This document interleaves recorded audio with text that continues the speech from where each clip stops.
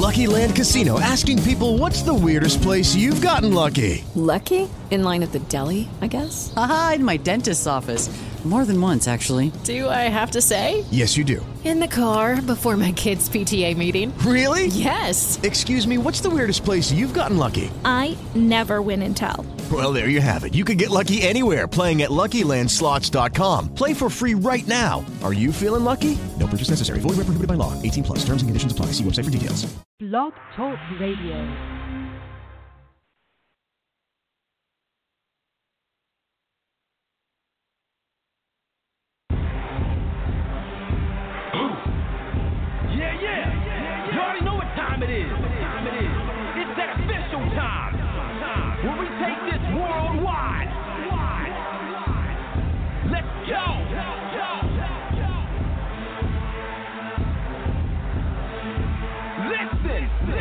So now it's time to turn it up, surf the radio waves as we begin to burn it up. We all up in your area like landscape, definitely bringing you the power slam and pancakes.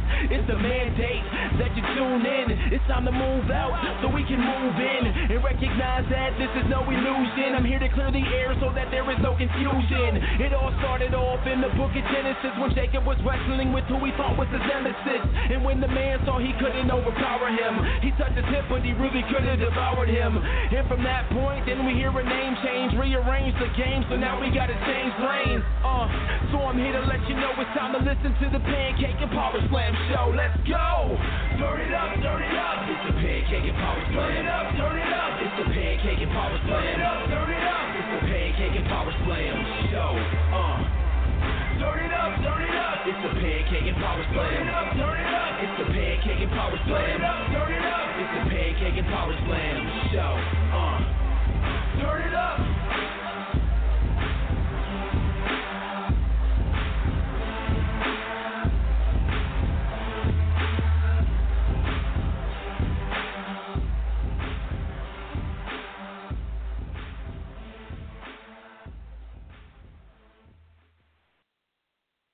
You are now listening to the Pancakes and Power Slam show by Crave Wrestling on Blog Talk Radio. Be sure to follow Crave Wrestling on Twitter at Crave Wrestling and join the Facebook fan page Crave Wrestling.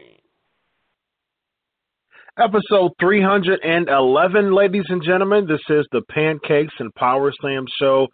I am Chris Featherstone. As always, you can follow us on Twitter at Crave Wrestling and join the Facebook fan page Crave Wrestling. Tonight, ladies and gentlemen, I have a legend in the business. He's been competing for so many years now. He's one of the most recognizable names in the history of professional wrestling with decades of experience, WWE, WCW. He calls himself the Games Master, the Tax Master, whatever you want to fit in there. But the point is, he is devious. He played so much of a devious character, devious, dark character within his days of professional wrestling, whether inside the ring or out. Ladies and gentlemen, without further ado, I have Kevin Sullivan. How are you tonight, sir? Great. That's an introduction. And, hey, I'm 311. That's got to be a magic number, 311. I think I'll go play that. There you go. Be on, Chris. Thank you very much. Awesome, man. Awesome. So you've been in the wrestling business for so long. It's easy to say, hey, what made you come, or what made you want to become a professional wrestler? I'm sure you've been asked that question so many times. But here's a question I really want to ask you. What is making you want to stay in the professional wrestling business? You have so much experience. You've been in the business for decades. You've trained so many people. You've mentored so many people. You have so many championships. I mean, you're celebrating, over nearly 40 years in the business. Over 40 years. Over 40 years? I thought it was, 1970? Yeah, so yeah. Close to 50 years in the business. 50, yeah. Ooh, wow. That is amazing. I had my first match at 17. But I mean, why do I want to be in it? I got out of it for about 10 years. Mm-hmm. I lived in the Keys, and I built the biggest gym in the Keys.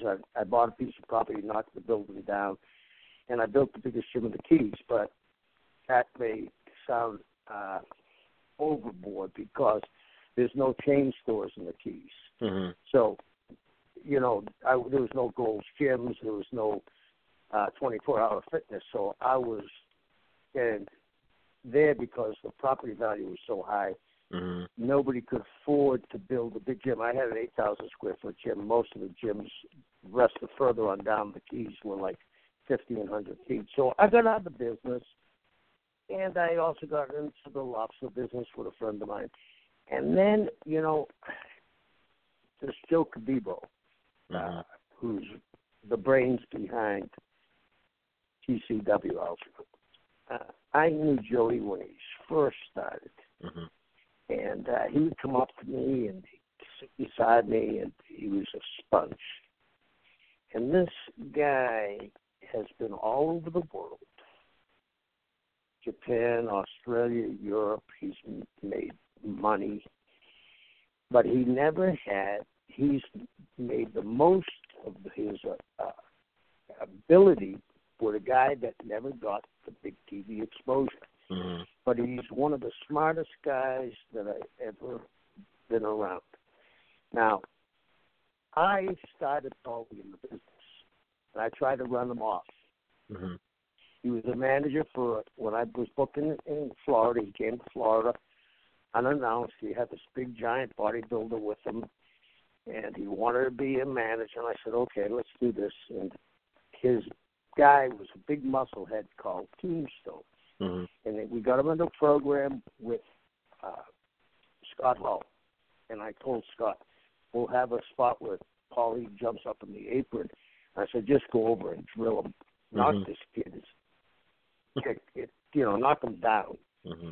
And Scott said, okay. And we did it about 4 or 5 times, but he kept on getting up and coming back. So I said, it was a little bit harder to get in the business then. And Paul E., kind of sat under me and listened to something. And if you look at what Paul E. did with ECW, he just Florida wrestling brought it to Philadelphia and gave it a little bit more juice, a little bit more outlandish things. And everybody talks about it being blood and guts, but everybody forgets that company actually was built on wrestling with Taz and Shane Douglas. Yep. You know what I mean? And the matches. He got the most out of talent that wasn't really great talent, or maybe that isn't the right word, but they weren't the guys that had drawn money before. And he drew money with 911, and all the guy knew was a choke slam. Yeah, Paul was. That's right. he was around Dusty in different places, and Paul was a sponge. And I thought, well, that's the last guy I'll see like this. Now, Joe has put together a company that in 2 years he went from running maybe 100 people to completely selling out. Mm-hmm. And he's got Terry Funk to come work for him. He's got Stan Hansen. He had the great Luger the last show. He's has Kenta. He has Rob Van Dam. Six Pac shows up to the show sometimes. We're starting to get people in the Hollywood genre to drop by and the rock and roll genre to drop by. And he's created this thing on his own. And to me, it's amazing that he went from, and he does it 90% on his own. And this thing is like every month I go down there, I say, well, it's going to start to have to flatline a little. But no, he's got the people, and because he's done things that I'd never heard about. Mm-hmm. He's got season tickets, like going to the ball game. Think about that. I have to be, his fans have to be so secure in his product that they're going to buy 10 shows without knowing what's on them. That to me is amazing. I agree.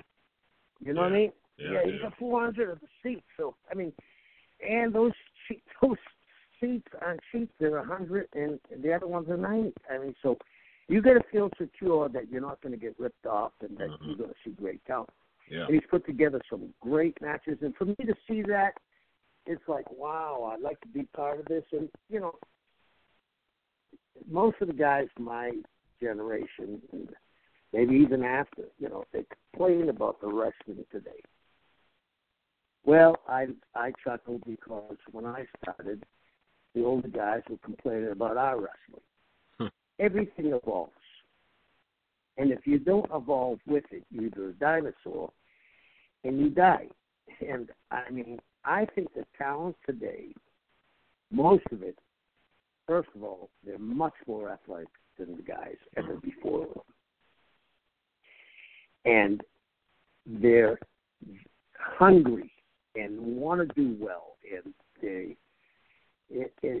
I feel good when I go down there and I can look at somebody and I'll say, hey, try this. And they'll be willing to try it. And then when it works, it's like, oh, for me too, it's, hey, that worked.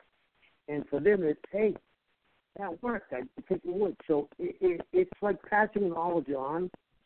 And, hey, I've retired, like, really for 10 years, and I got back into it a little. I mean, it's in my blood. It's, like, you know, you've heard Terry Funk and all of us say, it's like, you know, you're addicted to it. I mean, you can't get away from it. And I don't think anybody can get. I mean, Terry's 73 and wrestling. So, yeah, that's why I'm doing it, because I still am addicted to it, and I see a bright future for Joe Khabib and PCW Ultra. Yeah, absolutely. That's fantastic. You were speaking about just the evolution of professional wrestling, and just within your generation. I started watching wrestling in the 80s. And I've, you know, within the past 30 years, I've seen tapes of, you know, plenty of tapes of wrestling within the 70s and 60s as well. So I've been around a couple of generations, and I've seen the evolution of professional wrestling. With traditional fans like me who still like the storyline build and just the narrative and the development within professional wrestling, what are your thoughts as far as just a lot of times the product becomes a little too wrestling heavy? And you know, it takes away from just the character aspect. What are your overall thoughts on just that facet, that portion of how wrestling has become nowadays? Well, I think you'll agree with me. I laugh at guys in myself when they going to do this, and this, and this, and this, and this, and they're going for a match, and they're an 8-minute match, and they're talking for a half hour. So eventually I'll come up and bust their bubble, and I'll say, you know, all The Rock has to do is lift his eyebrow. That's right. And the building explodes. Yep. And that's because of what you said, characters. Now, that is the only thing that's lacking. You hit it on the head. I think it's because now there's a place for writers in wrestling, but I don't think you can write for a guy until you know who he is. Like the Dusty Rhodes interview, that was Dusty. I mean, there was some guy, Bruiser Brody, he interviewed, that was Bruiser. I mean, so Terry Funk was Terry Funk. I think that's the only thing lacking is, and you hit it on the head, it's the character development. You know, I mean, if you watch the matches and the guys starting to do everything the same, that's why I'm so fascinated when I go down to PCW Ultra, is that everybody watches everybody's match before them and they don't try to copy it. So I think what you said was, if we could get this wrestling that's such great athletes today and put some characters in there and on the right people, because I don't think everybody has to be a character, because not everybody's ever going to get on top. But the right guys, and, you know, I'll give you an example. Up until AJ and Kevin Owens and Wyatt, and they think they hit a plateau because of the WWE booking. I mean, they really haven't made the stars since Cena, have they? I mean, one guy that's going to draw a lot of money. I mean, if the one guy they got now is Heyman and Brock. Heyman is the character and Brock is the muscle, and it works. And that goes back to the first time a manager probably was in wrestling. You got it. I mean, it doesn't mean it's Brock. It could be the Mongolian Stomper or whoever, you know, Sid Vicious or whoever, but you got a mouthpiece, Paul E. I don't think a writer could write for Paul E. and tell him what to do and what to say. And that's what the problem, I think, is. Hey, some of these guys that can talk on their own. Yeah. Am I right on that? Yeah, absolutely. So I remember when you know, even recently when you were involved in the ROH angle with B.J. Whitmer, you know, and Steve Corino, you know, and right. That was even, you know, that was even just a kind of a blast from the past, you know, so to speak. Right. Just that it was a narrative. It was, you know, Dad and just taking Whitmer over to, you know what I mean? It was very compelling stories. It was different than, I love ROH, but it was kind of different than just what we usually see with ROH, was just really wrestling heavy product. Yeah, they have some really good storylines, but it just, to me, when I was looking at that, it took me back to just the element of characters. And that's, you know, even with like PCW, bringing someone like you know, in just to, even if it's for one night, just to allow, you know, this generation's fans just to see how it is to, you know, for an older generation wrestler, a seasoned, a veteran, you know, to bring a different element, just to make it all diverse and make it all come full circle. I think it's a great call. Thank you very much. And I agree with you. The thing what we were doing, we were rebooting like the Roseanne show 20 years later, right? Yeah. I'm playing Curtis, Steve's playing me, and DJ's playing Mark. You know what I mean? Yeah. And all we had to do is start talking and get it. And Steve was very, very good at it. I mean, when I showed up, I was in the mirror, and was it me or was it him? Was it his conscience? I mean, we all know, okay, and that wrestling is pre-arranged. Right. But it's like going through a movie, willing suspension disbelief. Mm-hmm. Chris, I'll tell you a funny story. About, I'm going to say a year ago, I was flipping through the TV. You probably did the same thing. So I get 10,000 channels, but I can't find anything. And I hit TV Land. I hit TV Land channel. And I was going to go buy it, but it was a Superman episode. Okay? Mm-hmm. And the Superman, it was a wrestlers. And this guy from India came over, and he's a shooter. And the wrestlers, I mean, they're showing this. They're in the dressing room talking, and they just had wrestling. They say, we got to do something about this guy because he's going to hurt us, and they're going to make him the champion, and no one else can beat him. So they put him in this room, and they cement the room up. And he can't get out, and he's supposed to wrestle for the title. Along comes Superman. He knocks down the wall. The guy goes out and wins the match.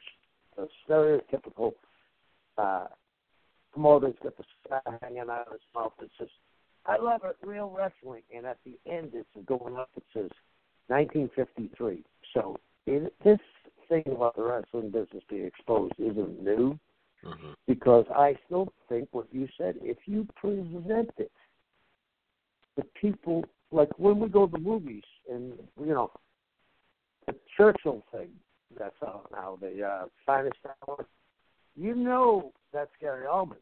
But in the viewing of the movie, you accept that he's Churchill.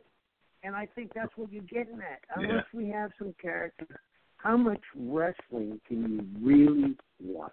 Absolutely. Can I tell you a real quick story? Sure.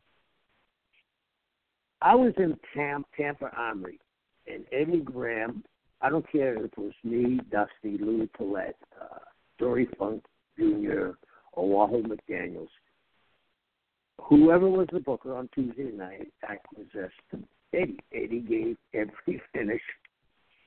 So I had booked on the third match, I had booked Billy Robinson and Tony Charles, two of the great technical wrestlers of all times.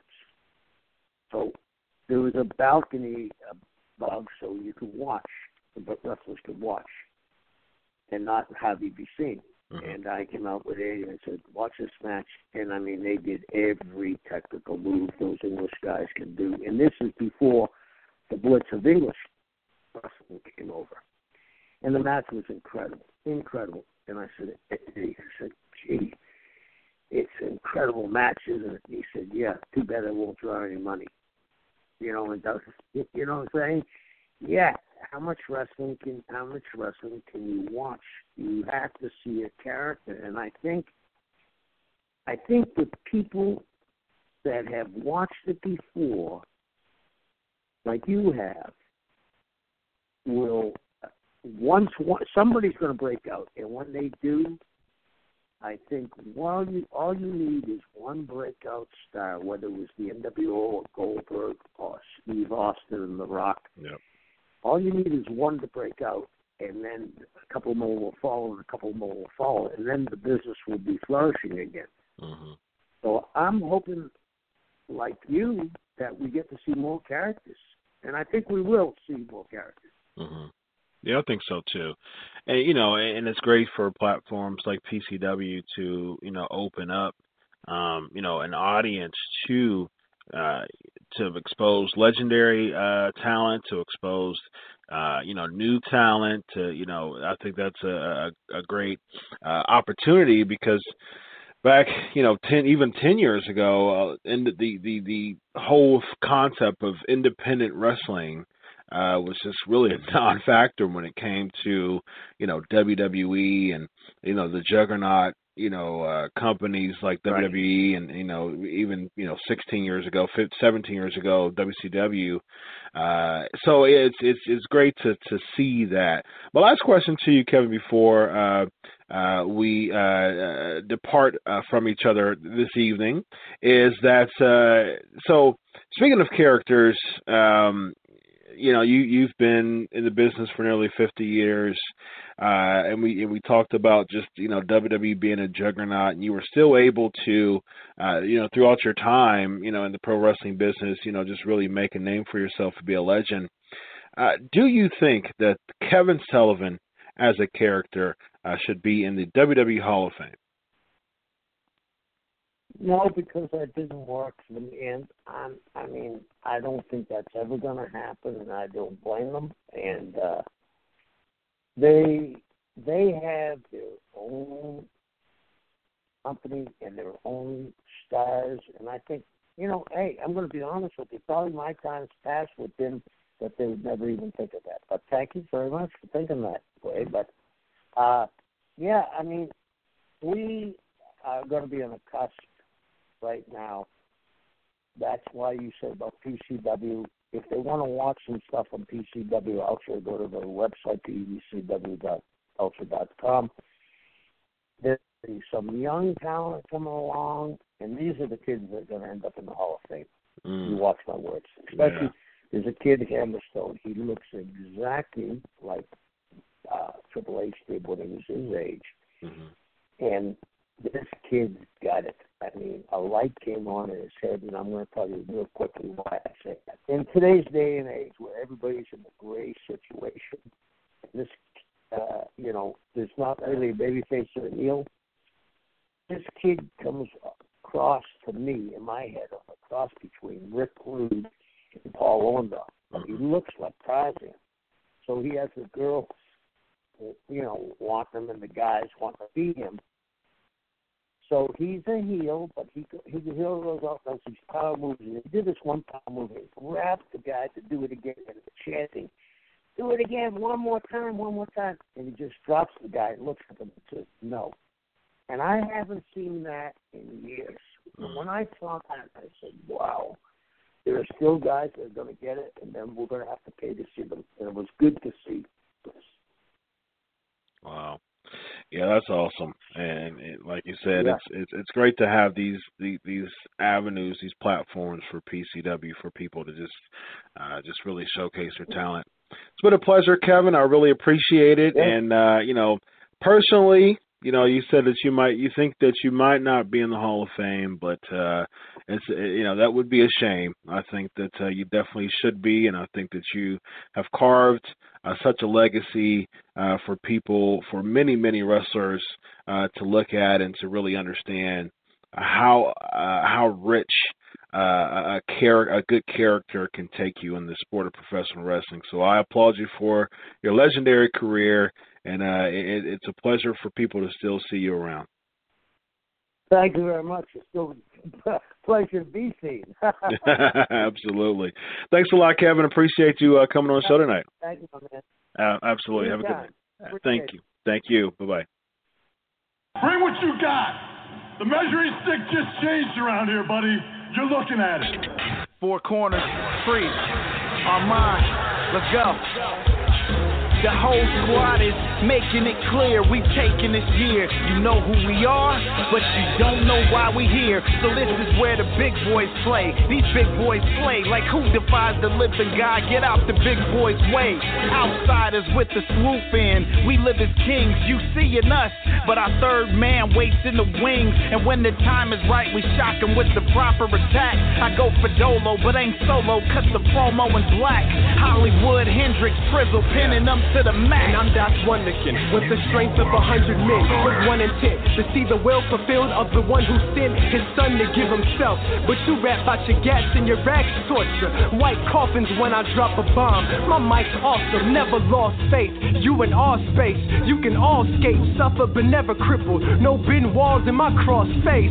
From here to Saturday raving, anticipating. I was frostbit, now I am glacier, mixed with some Vader. Get to hawking with these animals, using God for my defense. In Alabama, we jamming. That's beautiful Bobby Eaton, me and Priest. We the dangerous alliance, nah, the Harlem Heat. Tie the do-rag before we do battle. You're talking shit, you all what you speak. This too sweet. Till the genre is took back, we reppin' that wolf pack. The foundation shaking, no mistaking, yeah, we shook that. Trust in God we trust, pushing forward, never look back. Meekness ain't at all weakness, some people mistook that. Stamping out this crook rap, he turning the power on the razor's edge, leg drop after a power bomb. Tired of the lies, man, we bringing the truth through. Diligent and fruitful, the owners in our group too. It's good to be king, sold out, this war is brutal. We playing them war games, our army go lose too. You through, I'm in the rafters with a bat in my hand, and stand to shatter all your plans till they don't matter. In the grand scheme, it's that easy. We tag teaming, Steiner brothers, we love it. Demand the win, establish it. This the clash of the champions. This is where the big boys play, huh?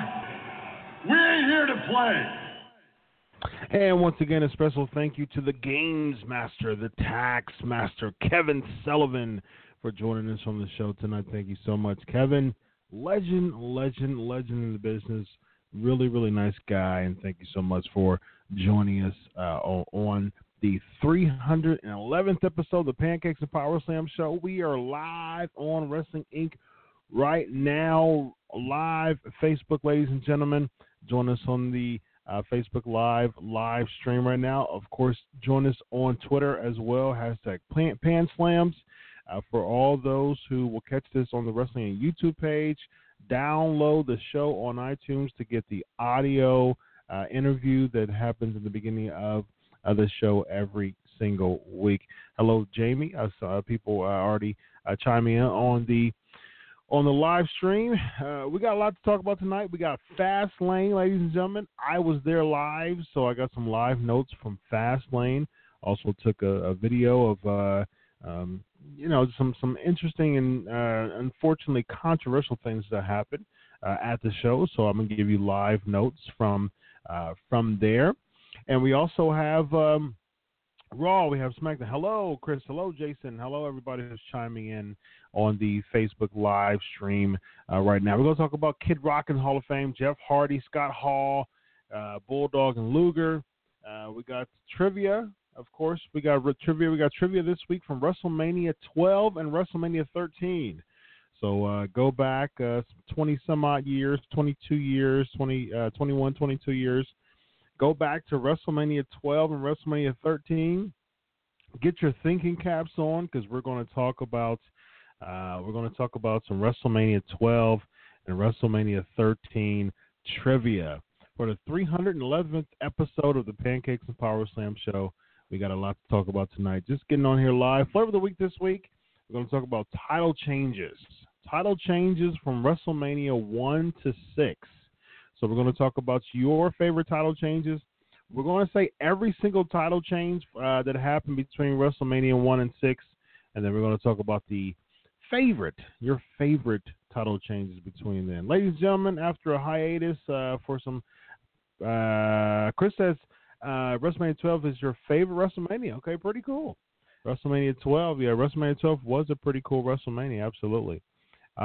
Thank you, Jason. Says I'm a good host. Well, spread the word. This is the 311th episode of the show. Of course, catch us live here. You were at WrestleMania 13. Good stuff. That's awesome, man. All right. Without further ado, co-host with the most. Welcome back, Evan Tech Proud. How are you tonight, sir? I'm good, brother. How you doing? It feels good to be back in the land of radio. Yes, absolutely. It's great to have you back. Southside Chicago Rays. All right. Chicago Rays. I've been to Chicago a bunch of times. Someone's asking if they can be the special guest. No. Thanks for your support, though. Here at the Pancakes and Powerslam show, we interview a wrestler every week. We got a really huge interview. This week was a big interview. We had Kevin Sullivan on the show. Next week, big interview. Absolutely. You said, yeah, you're owed. Well, if you were at WrestleMania 12, I guess it depends on how old you are at WrestleMania 12. If that was 22 years ago. So if you were 10, 11, 12, we'll see. Someone's making a comment saying Bray Wyatt gets humiliated every pay-per-view. That's a good question to pose right now. Where do you think Bray Wyatt is going to be at for WrestleMania? Looks like we got the compound match, the ultimate deletion. Yes, next week on Raw. So we'll talk about where that is leading. Ladies and gentlemen, we got so much on the show tonight. So without further ado, let's get right into it. You know what time it is, ladies and gentlemen. It's the headline.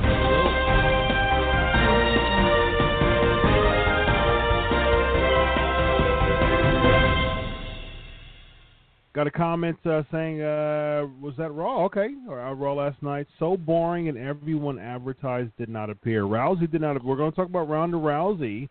WWE taking away. Actually, let's jump into that right now, actually. Ronda Rousey, WWE reported her and promoted her and advertised her to be on every single Raw from here on out.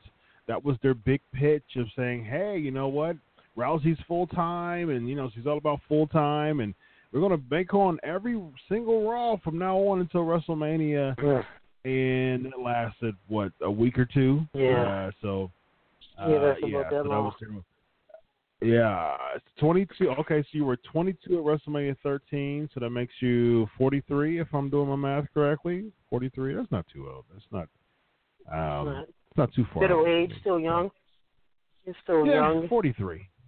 That's all right. At least you're not like Terry Funk, in your late 50s and 60s in WCW, calling yourself middle-aged and crazy. So, yeah. Ronda Rousey should not main event WrestleMania 34. I agree. Ronda Rousey. There's been some rumblings that that the mixed tag may be the main event. I think that would be absolutely terrible. No, it needs to be. Yeah. No, don't do it. Needs to be Brock and Reigns. You got four people who aren't even active wrestlers. That would be absolutely terrible. Also got a live report here from someone who was at Raw saying only 3/4 of the arena was full. Detroit is not a Chicago crowd. Yeah. So that's interesting. Thanks for that live report there. Detroit was all actually funny because the night before I was in I'm an Ohioan, proud Ohioan. So you got Money Bank tickets for Chicago, so that should be a lot of fun. I was at Fastlane. Before we get to, we're going to talk about Raw, and then we're going to talk about Fastlane real quick, and then we'll jump back into the headlines. So real quick, Ronda Rousey. I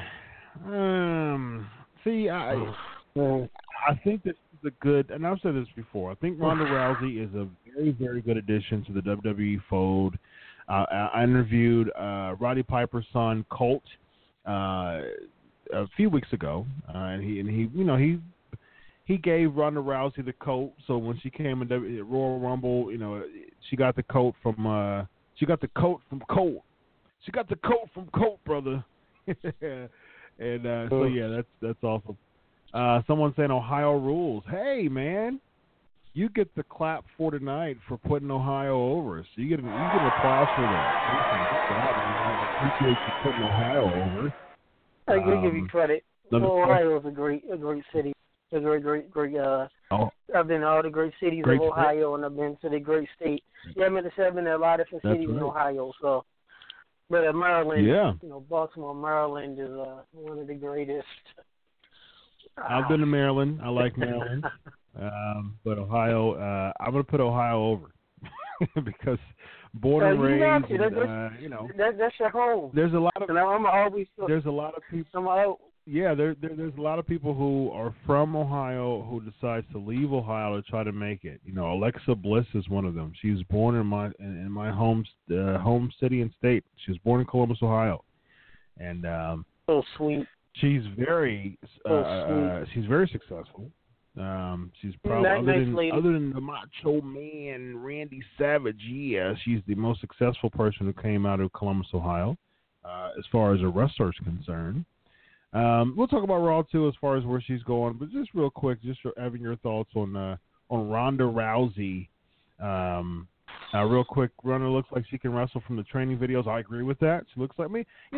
She was an amazing MMA star for so long, and the last two fights that she was in was unfortunate losses to Holly Holm and Amanda Nunes, but the 15 fights before then, she was first round defeats. I think Miesha Tate was the only person who she didn't. She beat Miesha Tate the first time in the first round. I think the second time she beat her was in the second or third round, if I'm not mistaken. So she had an impressive. So she did her work. She trains like an animal, but at the same time, I've said this before: MMA endurance and pro wrestling endurance is two different things. So I really hope they don't main event this. Well, I feel it's good Ronda Rousey is in WWE, but it's to the point where it's like anywhere in the business. You never know how things are going to unfold, and you have Ronda Rousey coming to WWE, and there's some things that on paper looks great, then it turns out to be not to turn out as good as you think, or something on paper doesn't seem to go well, but it turns out better. And I think Ronda Rousey being there is a good addition, but is this okay? I don't know if it's because the time that she came, her steam kind of went down a little bit, and it's just you clearly see that her mic skills, and I caught a couple of things when she was doing her mic work on Raw, at the pay-per-view. No. His eyes rolled in the back of his head. You can see Triple H, you know, this big on his last thing, like, you know, they're like, okay, we gotta save it. And to all fairness, she was getting buried a lot. It was like, to all fairness, she came from WWE. She came from UFC. I mean, when you're out in front of 30,000 people, 20,000, however much WWE is going to tell you that's there, it's a whole 180. You don't have to talk in UFC, MMA. You have press conferences, you say about one comment, maybe a sentence, that's it. You got to have mic work. So to be fair with her, it's funny to us because it's like, your mic skills are this bad. And you can just tell she's just overwhelmed, and she's so tough, and they keep doing this, they keep recycling these nicknames where the baddest man on the planet, the baddest woman on the planet. And then you say that, then she starts crying. Yeah, Mike Tyson. And then it's like she comes out and she starts crying. And it's like, right. Yeah, it's like, you know, it's the baddest woman on the planet, she's crying. But at the end of the day, it's good to see her, but it's like, okay, it's not going to have the big bang. You got the promo. They did the graphic up before Brock and Reigns. You know, the moment, what's the tagline? The moment you thought would never happen. I don't know who they're fooling. Maybe the people that's not into wrestling. We saw this happen, you know, at the moment me and you saw the Stone act like never happened. At Mania 31, when Triple H went against the GOAT to beat him. And then he came back out like nothing happened. This is like 2-3 years in the making. It's like, who are you fooling, WWE? The way you have the promo, the moment that we never thought would happen. Come on. We all knew. I was at the Rumble, and you could see my face there in a couple of shots. He was in row 2 right there, and the cameraman was standing right in my face, and that's how I knew she was showing up. I was like, wait, the cameraman isn't going to sit here, and there's still 10 minutes left to go to the Rumble. Somebody's right. Like I said, this is. Yep. I'm glad for her, but at the end of the day, it's after Mania. What is she going to do?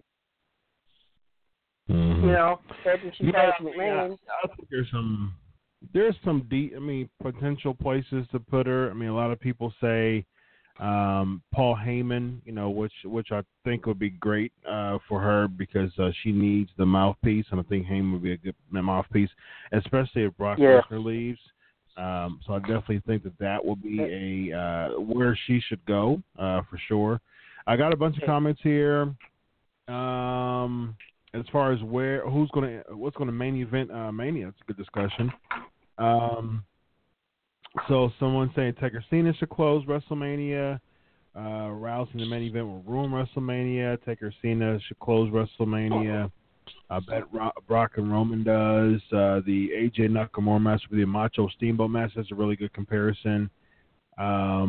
People saying that her Lesnar versus Roman may be mid-card. And then someone else saying I can't see Lesnar Reigns as a mid-card match. I agree. I mean, as far as what they're doing with Lesnar, you know, just briefly as far as people who the discussion of the WWE salaries and, you know, Brock Lesnar making $10 million a year. So basically every time you see him, he's making, you know, every time you see Brock Lesnar, he's making $500,000 basically every time you see him. So that's basically, I mean, and that's you know, quite crazy. To be fair, Ronda Rousey, even though her mic skills aren't the best, we all can relive Kevin Green and his mic skills from WCW. Oh, my goodness. Thought I had that. Yeah. If you remember that, yeah. Oh, yeah. Kevin Green's it was quite bad. Yeah, it was bad. We don't want to think about that. Mongo's wasn't very good either. So just those football, you know, 90s football players that for some reason the WCW decided to acquire those, you know, I mean, you know, granted, Mongo was a part of a, you know, Super Bowl football team, but you know that didn't make you a good wrestler. And when they made him a part of the Horsemen, man, I said, oh man, this is all bad. Mongo was tough, but there could be worse because let's not forget Paul Roma. And I'm good friends with J.J. Dillon, and I will tell you this: I'm very good friends with J.J. Dillon outside of the ring, and been on my show multiple times. And this is strictly from the hip. I mentioned Paul Roma. J.J. Dillon looked dead at me with a euphoric trance and bust out laughing. And he said I had no comment. Of course. But here's the thing, though. J.J. Dillon was not a manager during the time that Mongo was a Horseman member. Yeah, he was the commissioner. Yeah, I think JJ would have had that same reaction if he had to manage Mongo and the Four Horsemen. Someone saying I drove to Detroit for WrestleMania 23 because I knew that there was no way Cena would beat Shawn 2, and he did. I was livid. All right, here we go. First trivia question. What was the main event of WrestleMania 12? What was the main event of WrestleMania 12?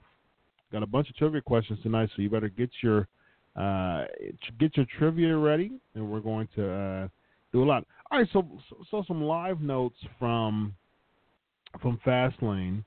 There was the Breezango, the 6-man match was pretty fun. The crowd was pretty live on that one. It's, I think it was a pretty good match to set the tone. Pretty good pre-show match. Of course, both Dillinger and Breezango was pretty over from the Columbus crowd, so that was pretty fun. The opener was Shinsuke Nakamura against Rusev Day, and it was a lot of fun inside the arena because I'm not, this is personal here. I am not a fan of the whole Rusev Day thing at all. 10 million. Yeah. 10 million there. That's how much. People talking about Moolah. Yeah, we'll talk about Moolah. We'll talk about Moolah. What I think about the Moolah Battle Royal and the stories. Yeah, we'll talk about Moolah here as far as that. Good job. Good job. Bret Hart versus Shawn Michaels. Iron Man match. Good job. Hey, let's see wait a that minute. Right. If you want to be technical, you gotta also add Jose Lothario. Jose Lothario, ladies and gentlemen. You gotta. Yeah. Oh man. Lothario. You gotta. How long? Here's the bonus question. Here's the bonus question on that. How long did it go? How long? Precisely. Don't Google it or nothing. Precisely how long was the Shawn Michaels versus Bret Hart Iron Man match from WrestleMania 12? Someone saying Rude's going to turn heel. I'm okay with Bobby Roode being a babyface, and I've explained this before. This is why I like Bobby Roode as a babyface, especially leading into WrestleMania. Okay, first of all, he's going to get babyface chance with the glorious entrance anyways, and we'll get to as far as their match at Fastlane and who got the bigger reaction here at the show. But yeah, I mean, he's going to get babyface. If he turns heel, he's going to get pops. So that doesn't make any sense for him to turn heel just to get cheered. And I'm really like critical of that. Don't turn someone heel so they'll get cheered. So they'll make the baby face. They won't put the baby face over. So don't do that. He's going to get his. I mean, if he's a good heel, but I would say I've said this before. Wait until after WrestleMania, because at WrestleMania New Orleans, they're going to deck it out. He's going to get all the glorious chants. He's going to get all the bells and whistles of the glorious entrance. Yeah. So he's going to get that babyface reaction anyways. Let him be a babyface going into WrestleMania. If you want to turn him heel after WrestleMania, I'm totally cool with that. But at the same time, it's like, if you're going to turn him heel, make him heel. Get rid of the glorious song. keep the robes, keep the pompous attitude, but get rid of stuff that would make him automatically a babyface. And so the glorious entrance, the glorious song, that's a really catchy song that, will get him over as a babyface. So I would be very, very critical of that. Next question. I won't get rid of it. Who defeated Triple H at WrestleMania 12? Who defeated Triple H at WrestleMania 12? Or as William Regal would say, Triple H. Triple H. And this, by the way, that match, they edited that match out on the VHS tape version, by the way. That Triple H versus who we're not going to mention. That match did not make the VHS cut. I can Just definitely a little quick understand. random trivia. Neither did the Nacho Man against the Huckster. People saying he's not a good face. I don't agree. I think he's a good face. He's over. Okay, so I'm gonna actually skip to the Bobby Roode versus Randy Orton match. Fastlane. This is live. This is the live reaction from the crowd. Bobby Roode was over more than Randy Orton was. Period. He was getting, when they were doing the boo yay type of punches thing, Roode was more over. There was Randy Orton got mostly babyface chants, but there were some very noticeable boos. So I mean, he's over. People saying an hour and 3 minutes. No. It was not an hour and 3 minutes. It was an hour, 1 minute and 52 seconds because Shawn Michaels won a few seconds before the 2-minute overtime. Remember the 2-minute overtime that Gorilla Monsoon came out, did the 2-minute overtime. I believe it was Gorilla Monsoon. I'm almost positive. Yeah, it was Gorilla. It was Gorilla. Came out, did the 2-minute overtime, and Michaels pinned him 8 seconds before the time was up. So 61 minutes, 52 seconds was the outcome of that match. Very, very good match. Someone saying that they thought it was too long, but I thought it was great. I thought it was fantastic. It was definitely a trend-setting match. Let's see if we got the correct answer. Yes, we do have the correct answer. The Ultimate Warrior. Good job. Someone saying, calling it out, Daniel Bryan and Shane versus KO and Zayn. Yeah, I said that a long time ago. People weren't really believing me, but I think that would be a fantastic match for Mania. If Bryan's cleared and they have him in a tag match. I said that before, and people were doubting me when I said that, but you doubters, I got a word for you doubters. But I think that would be fantastic. I think that would be such a marquee match. If they did that, cleared them. Yeah. I mean, it would be absolutely fantastic. And I think that, like you said, I mean, just watching SmackDown, I think the writing's on the wall. We'll talk about that here in a little bit, but it's definitely going to be a tag match. I think it's quite obvious, especially since they beat him up. Announcing that Daniel Bryan's going to be there next week, I don't know that would cause people to watch SmackDown or draw more people to SmackDown. And if it doesn't draw more people to SmackDown, you might as well just make it a surprise factor that he did that. I mean, just imagine the place erupting if they were trying to corner Shane McMahon next week. Shane McMahon cuts a promo. They can still do this. Shane McMahon cuts a promo, and then, it's so funny because last week I actually got a tweet on this. Last week I booked something. I said, do not bring Brock Lesnar. I said, do not. I was very adamant. I said, do not bring Brock Lesnar on Raw.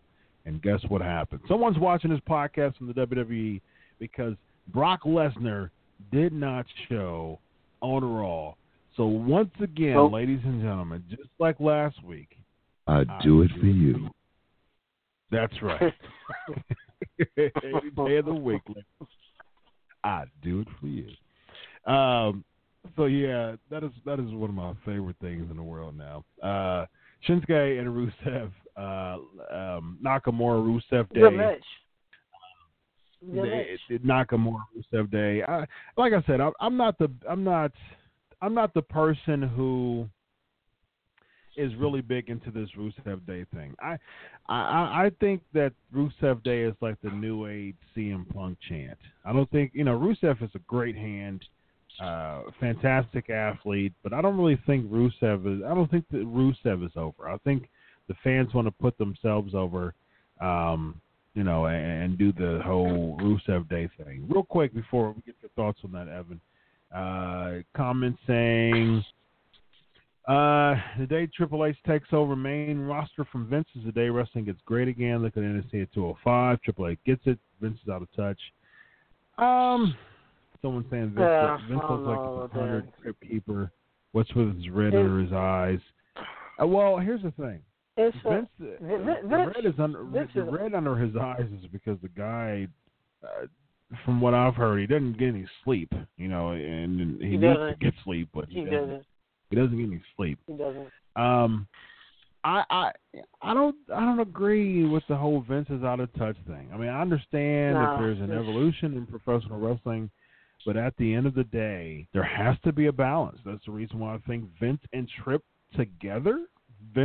H, kind of run the creative process together is very good, because the NXT product is fantastic, but at the same time, people can criticize NXT for being a niche type of product, and which isn't a lot of it started Velveteen Dream, Lars Sullivan, those are very Aleister Black, very character heavy people, which is great. That's what they need. And Vince still has the art of creating characters, and that's what wrestling is all about, man. I mean, you can have a wrestling clinic for 2 hours, but it doesn't mean nothing if there isn't any characters that people are pulling behind. So I don't want to say that he's out of touch. Maybe the fact that Triple H is by his side to help him with that creative process. I think that's a very good plus. And he's 72 years old. He definitely needs he definitely could use some assistance as far as staying with the times. And I think Triple H, who's more than 20 years younger than he is, would definitely help him with that. To go back with this, like you said, with Vince out of touch, I disagree. You gotta realize the wrestling business is it goes in a cycle. Vince and Triple H, they need each other. Triple H is more wrestling. Look at NXT. NXT's cool, it's wrestling. But USA is not going to pay. You're not going to get sponsors and revenue money watching just NXT with straight wrestling. That doesn't make money. No offense, look at RH. As much as we love RH, much as we may love the straight wrestling, it doesn't make money. You have to have entertainment. You have to. So you have Vince is a genius. He doesn't get sleep. Nash has told us before and said it on other shows. Vince gets maybe 3 or 4 hours of sleep, and that's it. He's a machine. And plus, Vince is going on 80. The man is not young. WWE fans, anybody listening, you gotta look at this. And I had a lot of fans talk on this like they know, and I can talk on faith like you do, Featherstone, as being credible with our shows, being in the business of media, and knowing the boys and people that's in all of the promotions. WWE is not going anywhere. WWE is still making millions of dollars. WWE is still in the black. They're not losing money. So, and WWE itself is a juggernaut. There's so much more to WWE than what you see on TV. That's probably actually last year was actually their most profitable year ever. Exactly. So, look, we love the business. That stuff that goes on in WWE, we don't agree with. But Vince isn't out of touch. Vince is a marketing genius. He's entertainment. He's not necessarily the best wrestling person. That's why there's the Pat Patterson. That's why he had J.J. Dillon. That's why there's Triple H. You got to have that mix. When the late Dusty Rhodes, Bruce Pritchard, you had to have that mix of people because Vince see it one way and then you add on to the other. So, you know, just to add my point on that, Vince isn't out of touch. Vince just is great at one thing, and if he's not good in it, he brings in the best that he knows to cover it up. Monday Night Raw makes money all these years because of what you see. Same thing with SmackDown. The go forth back with Rusev Day. I'm late with the Rusev Day thing.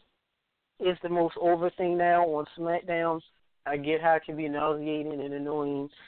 The person that needs the new Rusev Day the most is the English dude, Aiden English. Because when he came out at the Rumble, he got no pop. No one cheered. No one booed. Well, he's not supposed to get pop. That's the point. He cut the heel promos to make sure that Rusev doesn't get pops. That's what I don't like. He's a heel. But my thing is, even if you're a heel, when you come out for the Rumble, at least you get some reaction. He got none. Nobody clapped. Nobody sucked their teeth.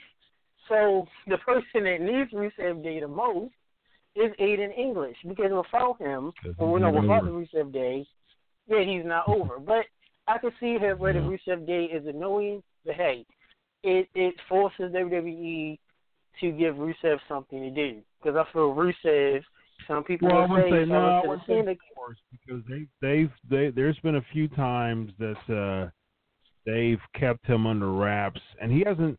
Rusev he doesn't have an impressive win-loss record. He still loses quite a bit. Unfortunately, he does it. But then there's some that say Rusev fell into the Cena curse. Whenever you got a big monster heel, you're doing okay. You face Cena at Mania, and then your career goes down. That's what a lot of people in IWC said. You did it with Umaga, you did it with Rusev, you did a couple other people. But anyway, that's speculation and conspiracy. Yeah, Bray Wyatt, same thing. That's a conspiracy theory. Wade Barrett, Alex Riley. Yeah, Wade Barrett. Yeah. There you go. Yeah, there you go. Ryback. Cena is never the same. Ryback. Oh gosh. He needs a hug. Him and CM Punk. They all need hugs. Ryback. They both need hugs. They need very tight, Barney hugs. That's what they need. Yeah, they need church mother hugs. They need them good old church mother hugs. They just won't let you go. Yeah, I would be very happy to hug both Ryback and CM Punk. Yeah, and if you want a group hug for both of them, perfect. I'm all about it. Someone say Ryback was horrid. But if you have 15 riders left and right, see that's the problem. If you have 15 riders, see, that's the issue. I think from what I've heard, it's actually double that. It's actually about 30 riders now, which is. I've been in the elevator next to Ryback in December. I'm not hugging that guy. I'd rather not. And there's nothing to do. I don't feel no man. I'm not hugging him. And he talks just like that. Like he talks like that. I thought it was a gimmick voice. I thought it was a gimmick voice, but he does talk like that. That's his shoot voice. But he does. To the viewer, to the fans, like you say, it's a lot of writers. But then that could also go into wrestling. We enjoyed it more when it was bookers. We had actual wrestlers that could help write a show. When it was this JJ or Bruce or a few people at Vince's house, or you had a few writers that could go, not to be funny, look at SmackDown. Look how SmackDown is ran, because you have Road Dogg being a head writer, and look at the formula of SmackDown as opposed to Raw. But anyway, Nakamura, I love him. I always have been a fan of Nakamura for years, way before he went to WWE. And like you said, the Rusev Day thing, I'm like you. People chant it. I'm not going to put it on a CM Punk level, but it's kind of like it's like the John Cena stuff. Yeah, it's just like the John Cena stuff. Right, it's like, okay, here we go. Yeah. That's a good match. Real quick. That's a good match. Yeah. Yeah, certainly. Someone's saying for Finn Balor to lose the blue leather. I agree totally. We won't see the Demon again. Which you know, that's something else too. Not seeing the Demon character on WrestleMania. That doesn't. What I don't understand how you wouldn't do that. I mean, hopefully they do. But it doesn't make sense if they don't do that on WrestleMania. Someone else is saying, is it me or Shane being on Raw lose some of the Raw versus SmackDown flavor? I agree with that. Good observation. Ryan is saying WWE is going to Fox, which I hope they do because that would cut out an hour of their show. That would go back to a 2-hour show, which that would be fantastic, actually. People are hyped for John Cena and Undertaker. We'll talk about that in the Raw as far as. I know you can't wait for the song. Yeah, someone is saying CM Punk's going to go 0-2 in MMA. Going to get embarrassed in Chicago. He'll get a lot of Demon equals marketing sales. Very true, absolutely. And here's the thing with CM Punk, he'll get cheered like crazy in Chicago's hometown. However, someone's saying, Luke saying CM Punk could be in the All-In show in Chicago. Not really. There was some teasing that he did with Young Bucks, but unfortunately, he's still under contract with UFC. So if Cody can talk to Dana White and have him appear on the All-In show, do it. Why not? Do it. Do it now. I'd do it for you. That's right. I'd do it for you. Finn Balor with the blue jacket. Finn is bringing the BWO back. I'm sorry, fans. Fans, I'm sorry. And fans, you can chime in and see if you agree. I told you fellas throwing this off air. Finn Balor, he looks just like a little kid running around with his diaper, running around the kitchen. He does. It's exactly how he looks with his tights. Like, no Demon at Mania. I'm telling you. First of all, we didn't see the man versus man match against him and Bray Wyatt. That didn't happen, which didn't make any sense. I'm so glad we didn't. And I'm so glad we didn't see that. But we did get to see that House of Horrors match between Bray and Orton, which it's budget cuts. You know, you was at Fastlane. There's so much stuff, budget cuts. Becky Lynch did with her steampunk gear. You can't even afford steam. There's just so much budget cuts. Like, what is going on? It's saving it for WrestleMania, I guess. You know, Triple H is going to have a 3-hour. Triple H entrance is going to be about 30 minutes. So we won't get the Demon Finn Balor. Yeah. Right. Absolutely. The tag team match was, I mean, you know, Usos and New Day were over. And I think that the New Day and Usos, I was really excited about that more than anything. I was very excited about that. I knew the Bludgeon Brothers was going to come out, so, I mean, it just kind of spoiled it. It was a buzzkill, but, you know, it was good while it lasted. I mean, they were stealing each other's moves, which I loved. It reminded me back of Vengeance 2002, I think it was, with the triple threat between Taker, Rock, and Angle. Probably the best triple threat match I've ever seen in my life. One of my favorite matches. I think it was Vengeance 2002, Live 2002, if I'm not mistaken.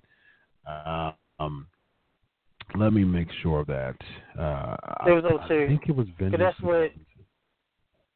That's what led to Brock versus Rock. Because Rock I think won the Vengeance title. 2002 was Jericho Cena too. Yeah. I think Jericho just randomly put over Cena. Which from then on I didn't know. It was Vengeance 02. July 21st, 2000. Speaking of Detroit, it was in Joe Louis Arena, Detroit. July 21st, 2002. Let's see. John Cena beat Chris Jericho, 6 minutes and 21 seconds. Isn't that a good, solid card, though, man? I mean, 2002, Dudley Boyz defeating Benoit Guerrero in an elimination tables match. That was 15 minutes. Jamie Notable with Nidia beat Billy Kidman. Hardy beat, Noble retained the Cruiserweight Championship. Hardy defeated William Regal for to retain the European Championship. Then that Cena versus Jericho. Nobody, that's we don't want to remember that.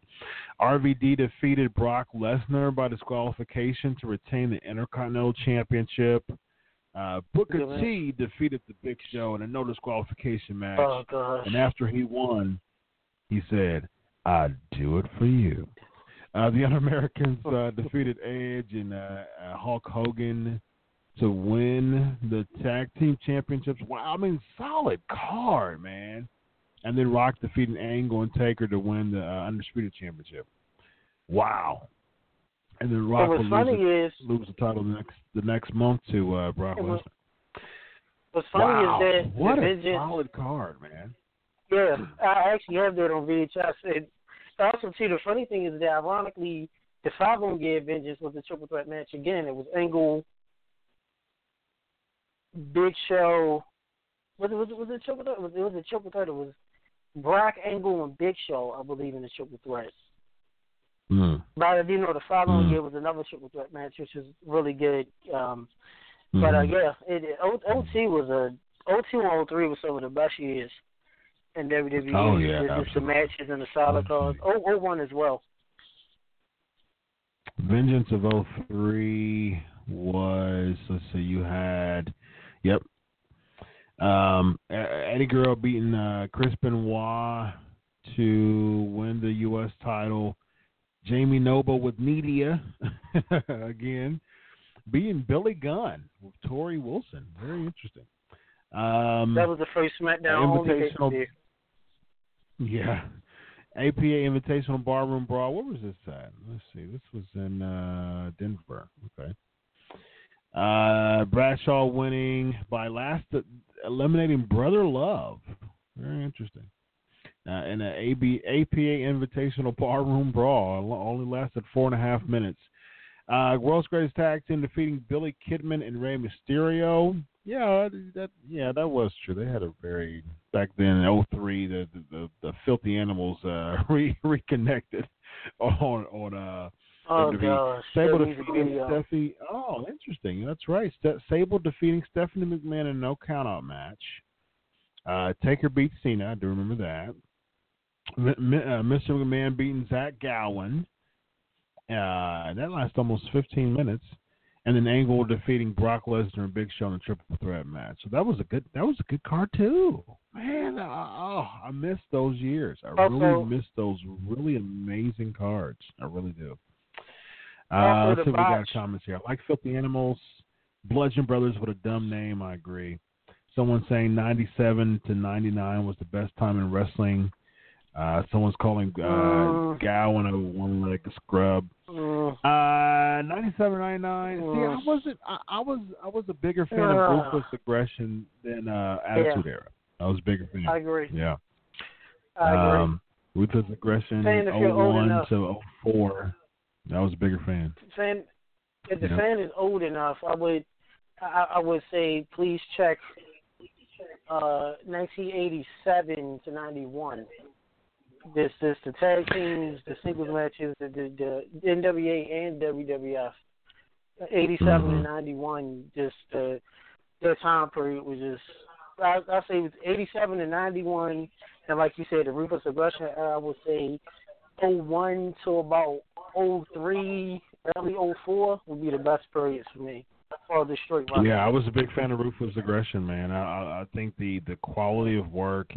See, the thing is, Ruthless Aggression reminds me a lot of today, but with better characters and storylines.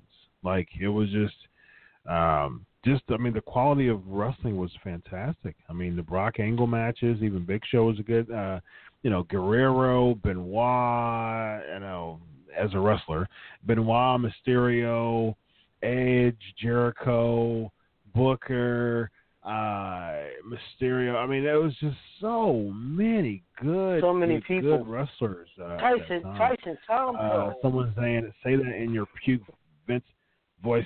He's gonna puke. On the spot. All right, next trivia question, ladies and gentlemen.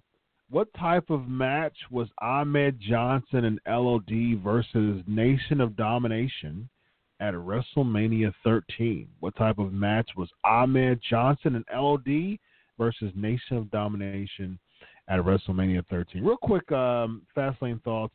People were really into the main event match. Main event match was a very solid match. I agree that it was great. I think it was really good. I think everybody had their spot. Everybody looked good.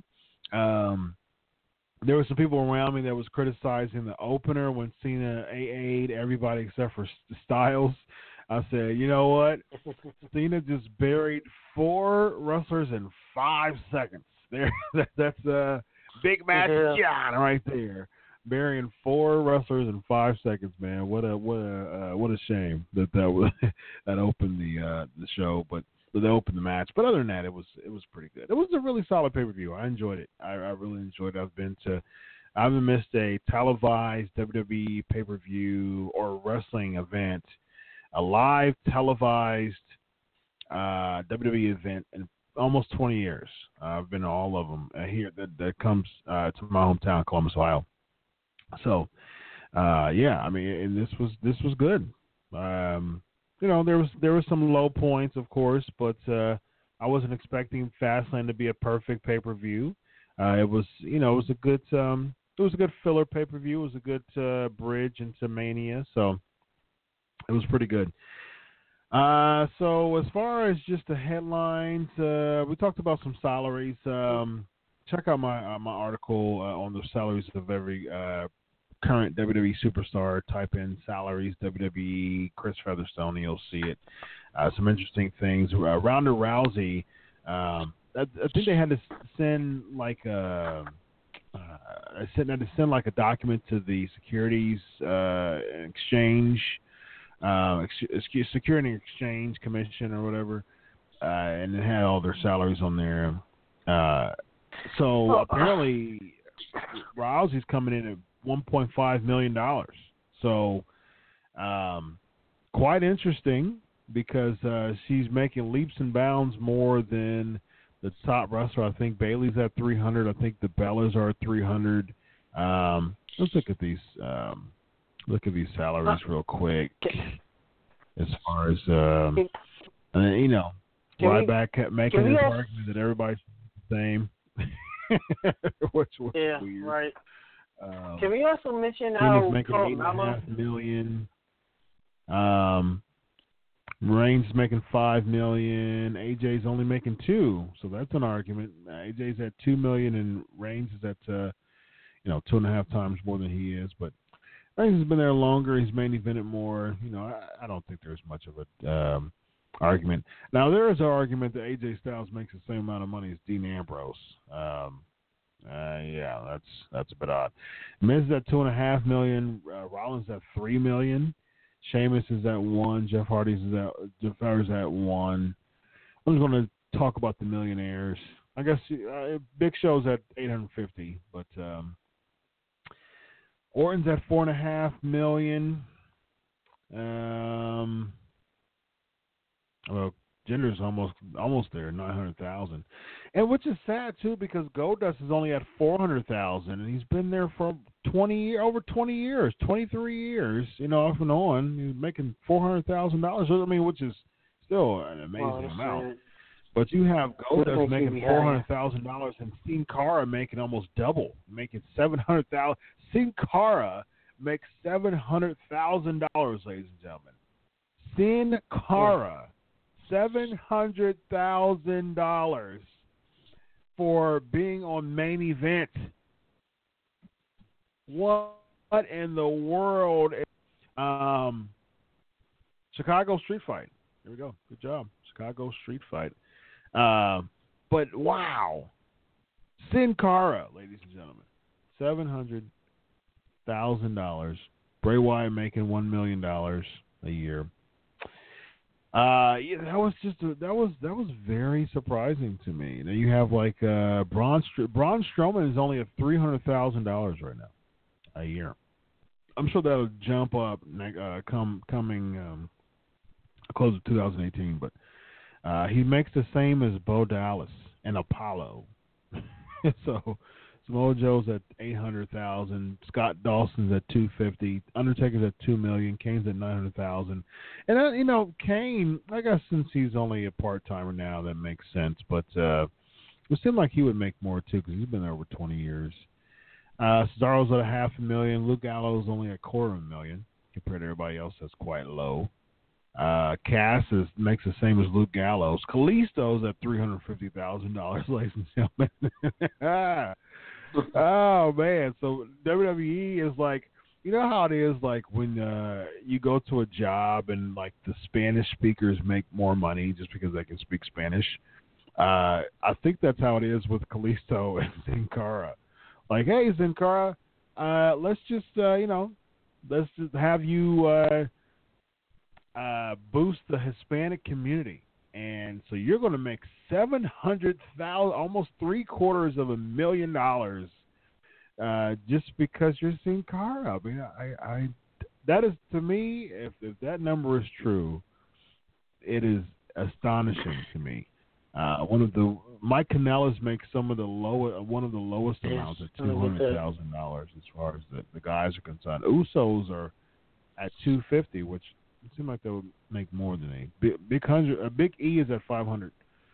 Fandango $400,000. Epico $200,000. R-Truth $550,000. Kofi Kingston is at $500,000 a year. Yeah. So I mean, which is good. I mean, Kofi makes a lot. He's been here for a while. Zack Ryder's at $400,000. Victor's at $250,000. And then the women, I mean, when I wrote this article, I got a lot of people who were criticizing just the huge difference,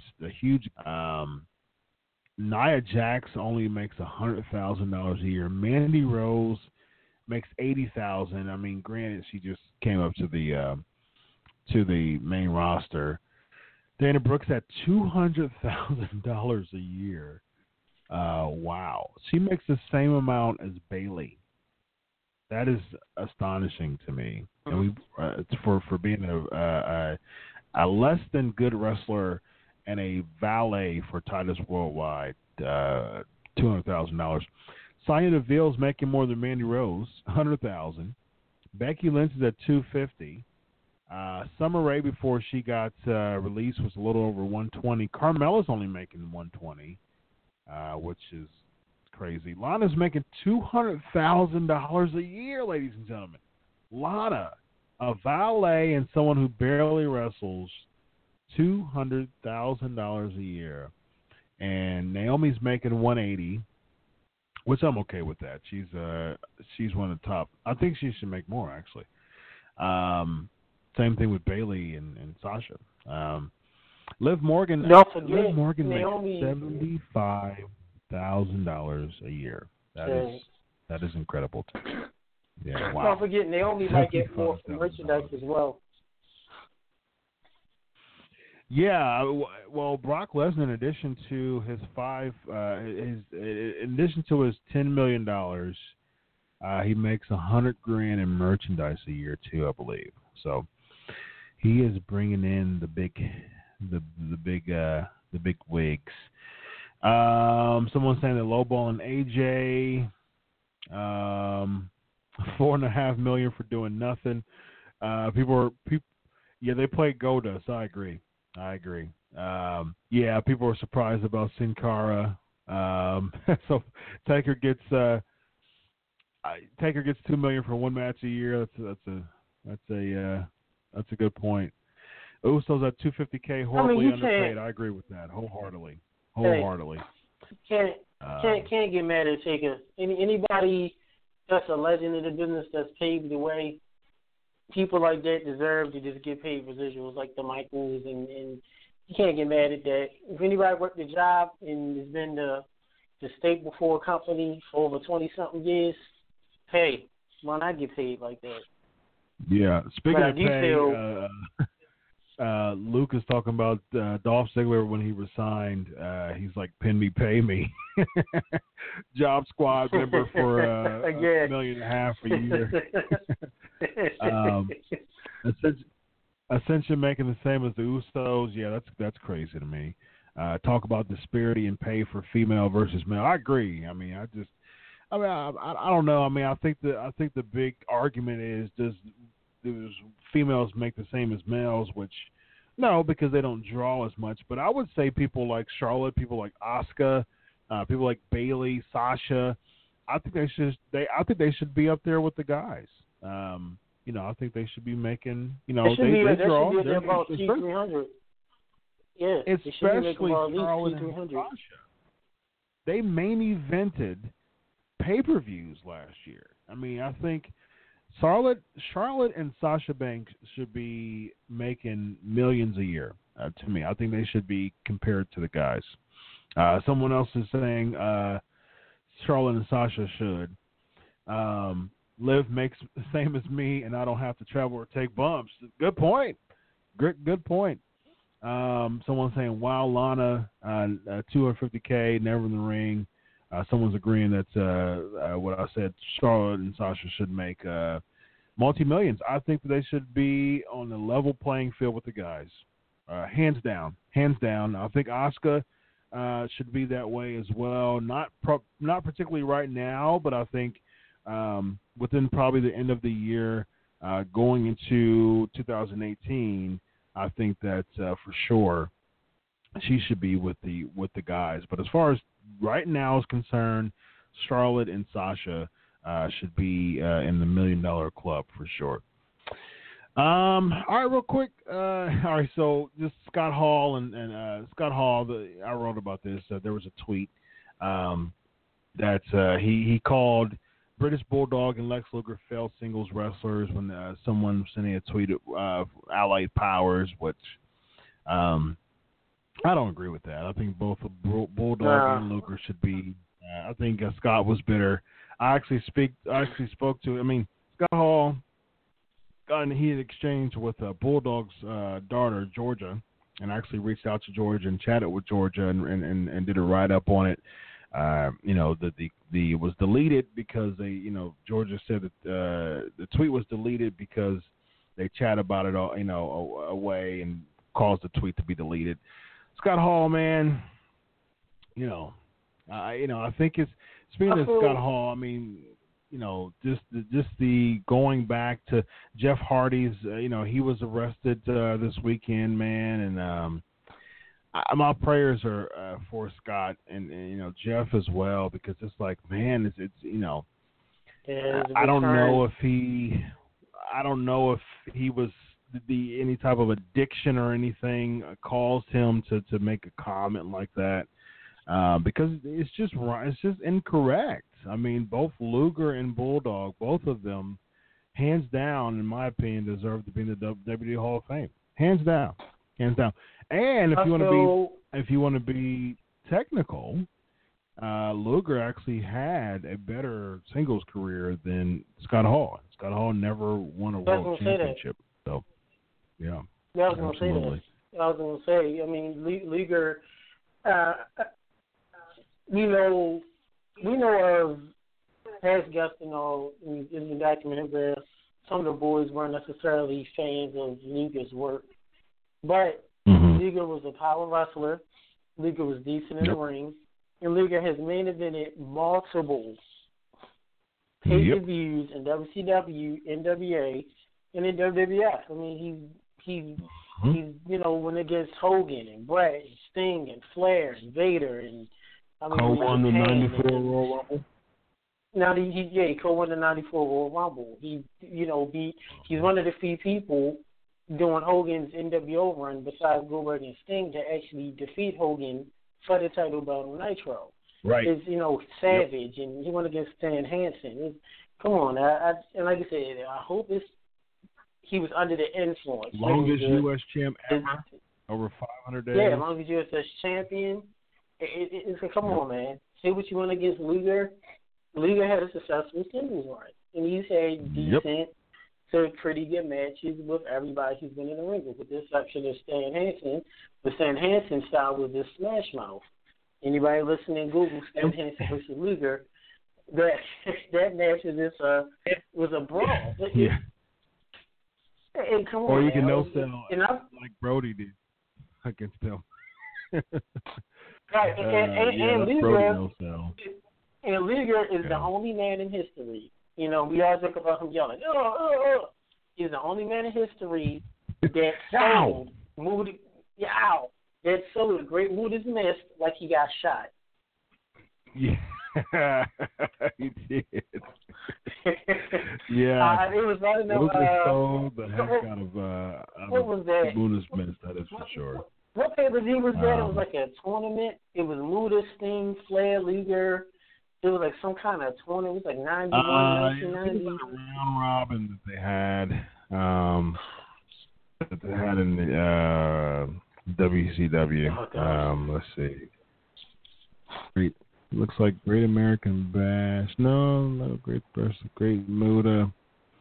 Yeah, they had like a round robin or some type of tournament. Maybe the Crockett Cup, perhaps. I think winner it's gets a title shot. That was 99. No, let's see. 99. Yeah, I'm looking at something that says 99. Yeah. No, this was early 90s. Yeah, it's been like, it was. All right, I see 91, Clash of the Champions. Maybe that was June 14th, 1991. Yeah. Yeah, very, very interesting. Man, those cards. I really do miss those cards. Luger should have won the title at WrestleMania 10. Someone saying Pillman should be in the Hall of Fame. Bulldog. This year's Hall of Fame inductees is a hodgepodge mess. Real quick, let's get to a different trivia question here. Who did The Undertaker defeat at WrestleMania 12? Who did The Undertaker defeat at WrestleMania 12? So Rey Mysterio, the injury that he had was a lot better than expected, but there were some false claims that he was going to fight Cena at WrestleMania, which that wasn't the case. That's not the case. Well, we saw on Raw, which we saw on Raw when it's going to be. Taker's going to show up before Mania? Like, come on. Yeah, I mean, milk it. I'm okay with it. I think here's the thing, and we're about to get to Raw here in a minute. I'll wait to do my rant on Taker, but I don't want to see Mysterio Cena, and I think that Mysterio should be like I think he should be like a part timer. I think he should just make this random kind of pop-up appearances, because if we see too much of Mysterio, it'll get back to how it was before he left. Nobody cared about Mysterio. He was teaming with Kalisto, and he was just kind of like a non-factor. If we see too much of Mysterio, I think he'll get back to that. People just won't care. So those pop-up appearances, yeah. I mean, we'll just don't overuse Mysterio. All right, so real quick, Evan, what are your thoughts on Raw and SmackDown? Yeah, SmackDown first. Jinder Mahal's hair, that's the wonder of the world. His hair looks so crazy. He walks to the ring and looks one way. He leaves and looks the other. I know that's your boy, Featherstone. Not at all. I don't know, man.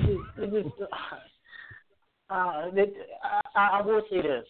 I like the ending. I think too hard.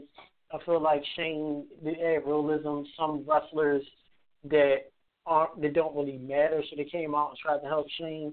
Because it's like, come on, guys. Mm-hmm. Like, Shane's getting beat up. He's the commissioner. No one came out to help him. You had downloadable staff members standing there looking. It's like, who are these people? Shout out to Todd Dillinger, who was caught on camera. He just disappeared in the curtain. He didn't even try to help Shane. But that was actually Mike Kanellis. Was it Mike Kanellis? I'm sorry, Mike Kanellis. I thought it was Todd Dillinger. So Mike Kanellis, he's sitting there, so he decides to do a Ninja Vanish. And shout out to Shane, man, for taking that bump on, I don't know if that was a ladder or whatever that was, some kind of metal, and he was like, and Mike Chioda down on someone, get away. It's like, the segment was good. I just feel like more realism should have been done with having people come out. Overall, I thought SmackDown was okay. Orton, Rude. I like Rude. I think he's well. I just feel Orton is like, what are you? You're just there. You're the U.S. champ. You've been there for 16 years. You only had the U.S. championship. Yeah, but overall, I thought SmackDown was okay. It did its part. Raw was decent. I love the fact that Reigns actually went into Gorilla. We got to see, the Gorilla position, which we don't see as often, and him going at the events. I did enjoy that. I don't get the whole no-showing about Brock. It's like he's been part-time since he's been back in 2012. People, like, can we do something new? Come on now. I mean, it wasn't an issue when he went against Joe. There's an issue when he went against Strowman, but it's an issue now. Like, it gets old. We get Brock's part-time. Yippee Yahoo. Try, you know what I mean? Try something else. It's working to an extent, though, because I think that it is, especially when Reigns cut the promo a couple weeks ago. I mean, he turned the crowd around, and I think the fact that because when he came up and he showed up and beat Kane in 35 seconds, he was in Chicago, they cheered him, and then when he beat him in 35 seconds, they booed him, and then he beat The Miz in like less than a minute at another house show. So I personally like the angle where they're going as far as just him being like, I don't care about the business. And I think it's just kind of putting light to it because first it was like, oh, he's an anomaly. He, makes appearances every now and then, which both you and I agree that, making those, kind of sporadic appearances actually helps a character because that's what champions used to do all the time in the 80s and early 90s. But to play it in a way of saying, I don't care about the fans, I don't care about the company, I just want the money. Especially when Reigns was talking about taking a picture with Dana White. I mean, it really struck a chord with the crowd, and the fact that he said that he wasn't there. The fact that Angle said that Lesnar wasn't there. I called it last week in my show. I said that's exactly what they should do. They should not have Brock Lesnar there. They didn't, and the fans reacted to it positively. I mean, even if they have, even for now, even if they're trying their best to make Reigns over. For now, it's working because the fans, are slowly turning the corner as far as like, I can't dispute the fact that Lesnar. Yeah. I mean, we've seen, he kind of just, clocks in and just phones it in all the time. I mean, we saw that with Ambrose. Was that 32? Yeah, he did. Ambrose. That was bad. Yeah, Ambrose. Yeah, and it's like you could tell. SummerSlam. Yeah. I mean, but especially Ambrose, and even Ambrose said that on Austin's podcast that he was trying to throw ideas out, and he didn't have anything. I mean, like Lesnar was just kind of shooting all of them down. So I mean, you can tell. Diesel is the correct answer. It would be awesome though if they actually showed that. From the Austin podcast of Ambrose, Lesnar was kind of shooting his ideas down. If they showed that, just to kind of freshen our memories, that would be absolutely fantastic. Next question, here we go. Who did Stone Cold Steve Austin defeat at WrestleMania 12? That's my take. Yeah, go ahead. And the main event, and I thought the main event was different. Strowman, going against the bar by himself. That was something a little different. It's Strowman. As long as they give him something to do, I guess it works. It's this Cena, this slump Cena going around crying and moping and groaning and sniffing and snotting and acting like Eeyore from Winnie the Pooh.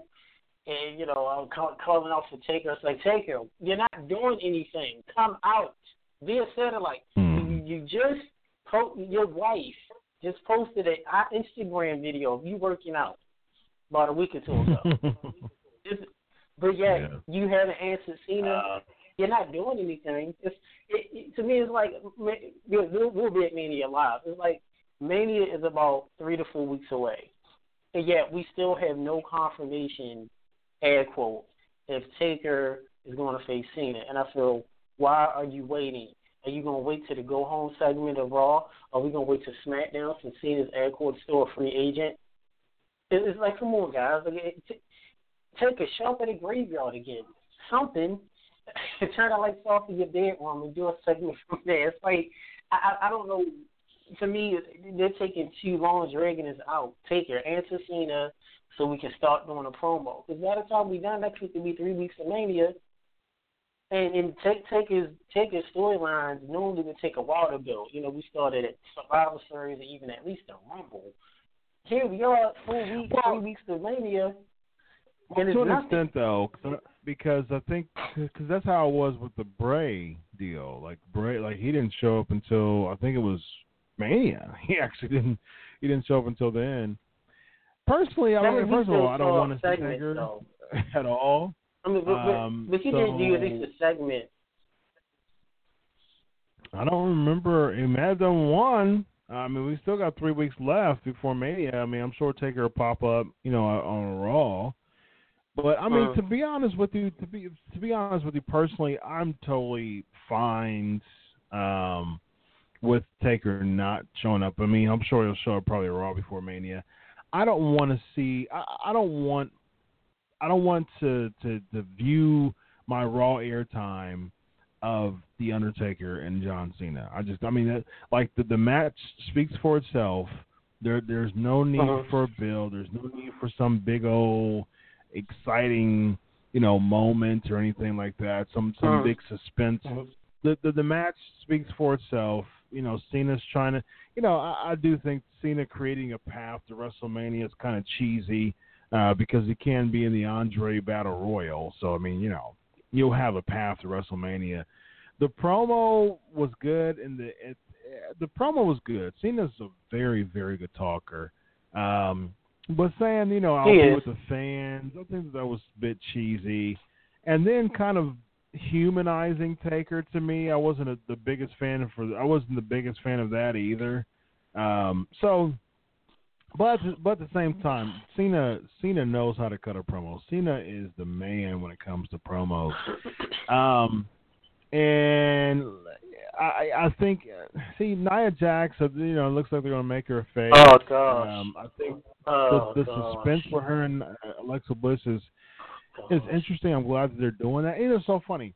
The 3 biggest segments of Raw were Roman, which was really good, going Gorilla, that was good. Nia Jax and Bliss, where they did the whole GTV type deal, and then the other big segment was the Angle.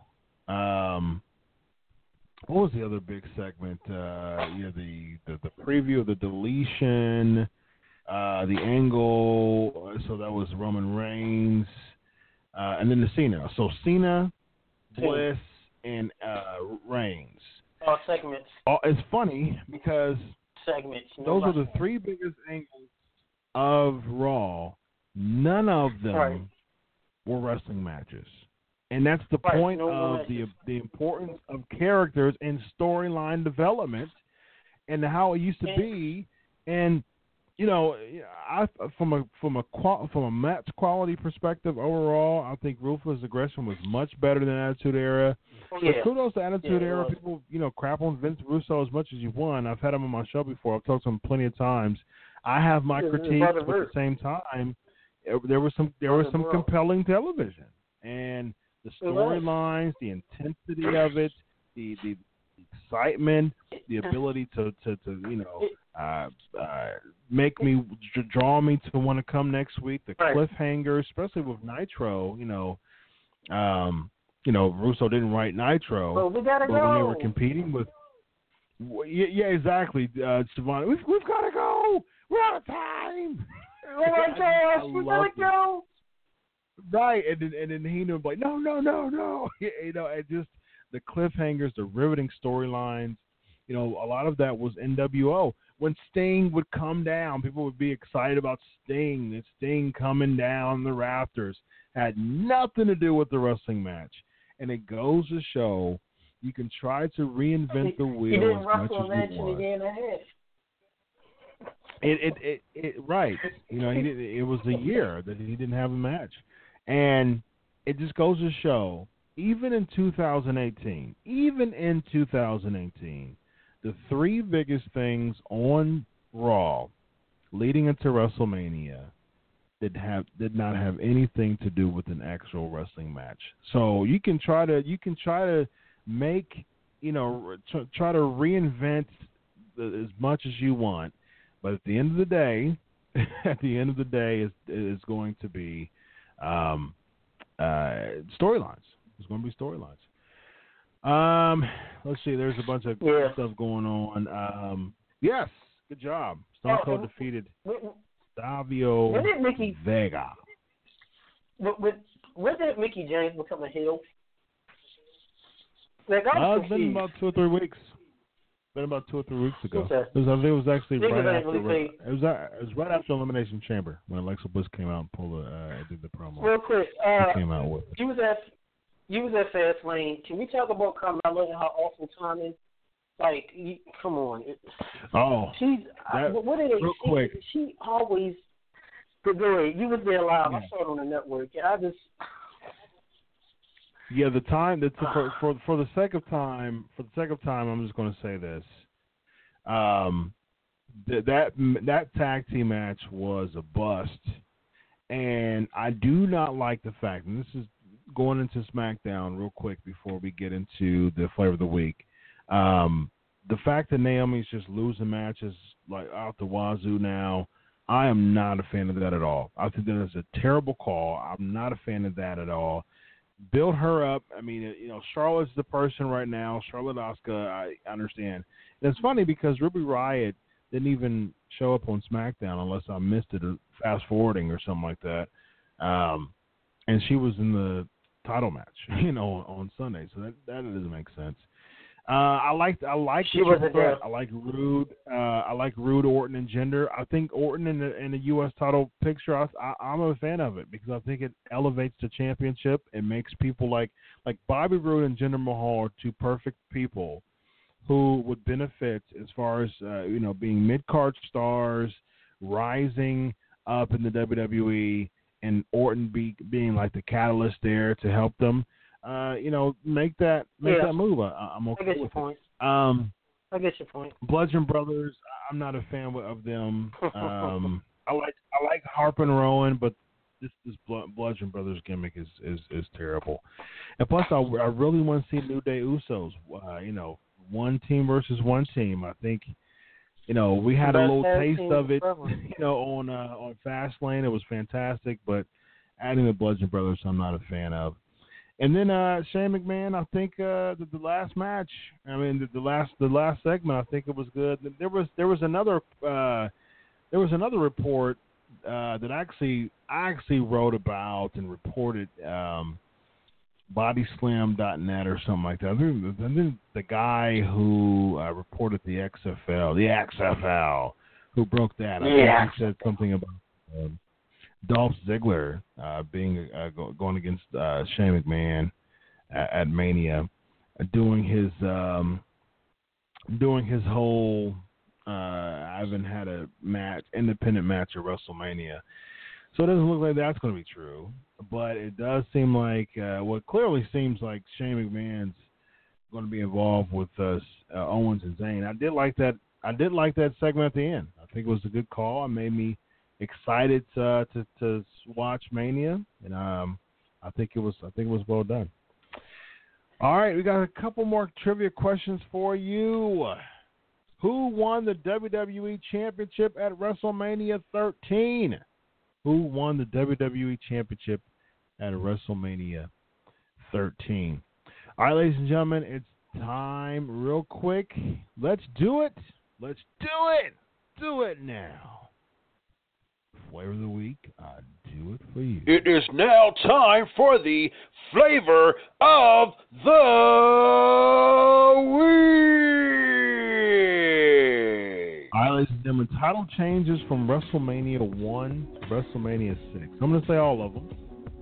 And we'll talk about, for about 5 minutes or so, we'll talk about our favorite ones. So wrote them on down here. WrestleMania 1 saw Iron Sheik and Nikolai Volkov defeating U.S. Express for the Tag Team Championship. Also, Wendy Richter defeating Leilani Kai with the Fabulous Moolah. Real quick on, yes, The Undertaker.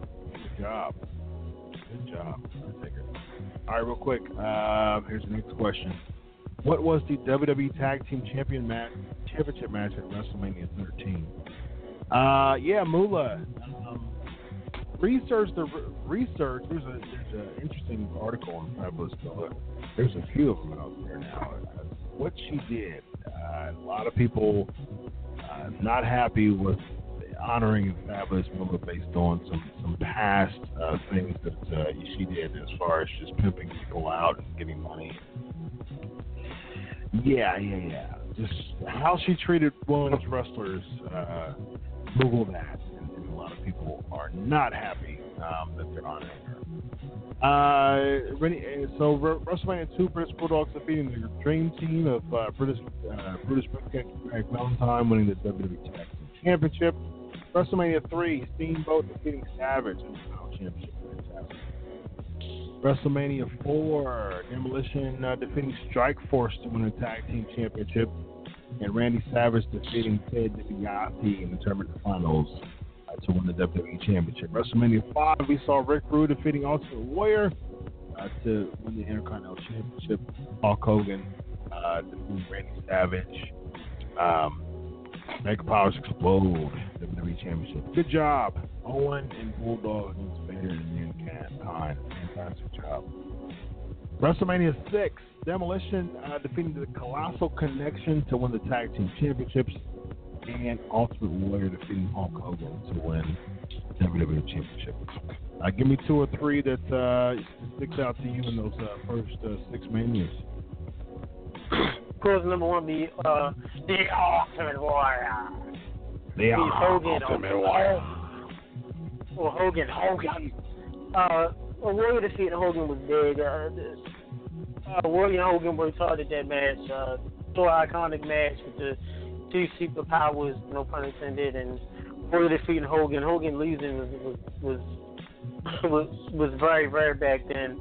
But I definitely enjoyed it. There's nothing like that scene of, like you said, Hogan giving Warrior the title and Warrior standing there with the IC belt and that world belt. And the second, of course, Savage against Steamboat. Great match, WrestleMania 3. The best match of the card, just back and forth. And Inside Cradle wins it.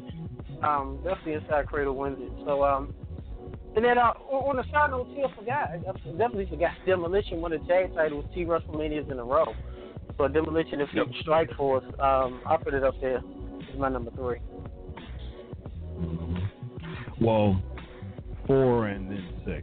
Yeah, 2 out of 3 WrestleMania. 4 and 6 is Andre Dawson would be great. I agree. So mine, as far as the ones to stick out, definitely Steamboat Savage.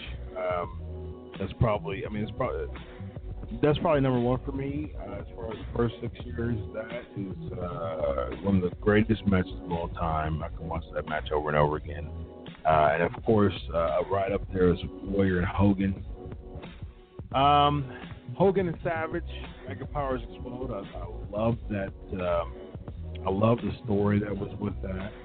I was just listening to one of my favorite promos is when Savage was calling Hulk Hogan and I see you hot dogging and grandstanding, yeah. And I hate you, Hulk Hogan. His WrestleMania 5 was absolutely amazing. Someone saying Warrior beating Hulk and 6 shocked me. I was busting tables at Chili's and saw it on the news. Oh, nice. I went to my school bus the next day. We were talking about that. I was actually pulling for Warrior. I was a Hogan fan. I wasn't a huge Hogan fan, but I was definitely a Hogan fan. I wanted Warrior to win for some reason. He did, and I marked it out. All right, ladies and gentlemen, a fantastic show as always. All right, so ladies and gentlemen, here we go. Big announcement. Next week, we're going to have Rosa Mendez on the show. Rosa Mendez will be on the show next week to talk some stuff. So I'm really excited to have Rosa Mendez. To be a fantastic interview, ladies and gentlemen. Kevin Sullivan on the show tonight, so be sure to download the audio to check out Kevin Sullivan on the first part of the show. Of course, subscribe to iTunes. Leave a wonderful remark. As far as following me on Twitter, Chris Prolific, at Chris Prolific, and of course follow Crave Wrestling on Twitter for the Pancakes and Powerslams show. Follow my boy Evan Prout on Twitter at tech_UTMR under the Matt Radio Tuesdays at 7 p.m. Ladies and gentlemen, we are 3 weeks away to WrestleMania, and we will continue to give you some information about the Pancakes and Powerslams show. Doing some fantastic coverage again. And we're going to have some fun. So be sure to stay tuned as far as what we're going to do, where we're going to go. And until next week, ladies and gentlemen, it has been a blast. So thank you so much for all of the wonderful interaction through the Wrestling Inc. Facebook Live. And, of course, catch this on the Wrestling Inc. YouTube page. It will be airing up here shortly within the next day or so. Thank you so much for your support as always. 311 episodes of the Pancakes and Powerslams show. We are continuing to get stronger and stronger and stronger. Thank you so much for all your support. For 311 episodes, ladies and gentlemen, on behalf of Under the Mat Radio, Evan Tech Proud, I am Chris Featherstone. Follow the Pancakes and Powerslams show at Crave Wrestling. Until next week, ladies and gentlemen, enjoy your week of wrestling. God bless. And always remember, I do it for you. Have a good night. Bye. Good night, guys.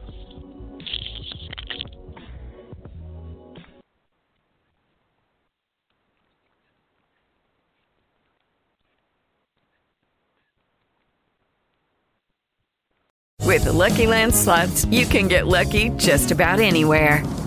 This is your captain speaking. We've got clear runway and the weather's fine, but we're just going to circle up here a while and get lucky. No, nothing like that. It's just these cash prizes add up quick. So I suggest you sit back, keep your tray table upright, and start getting lucky.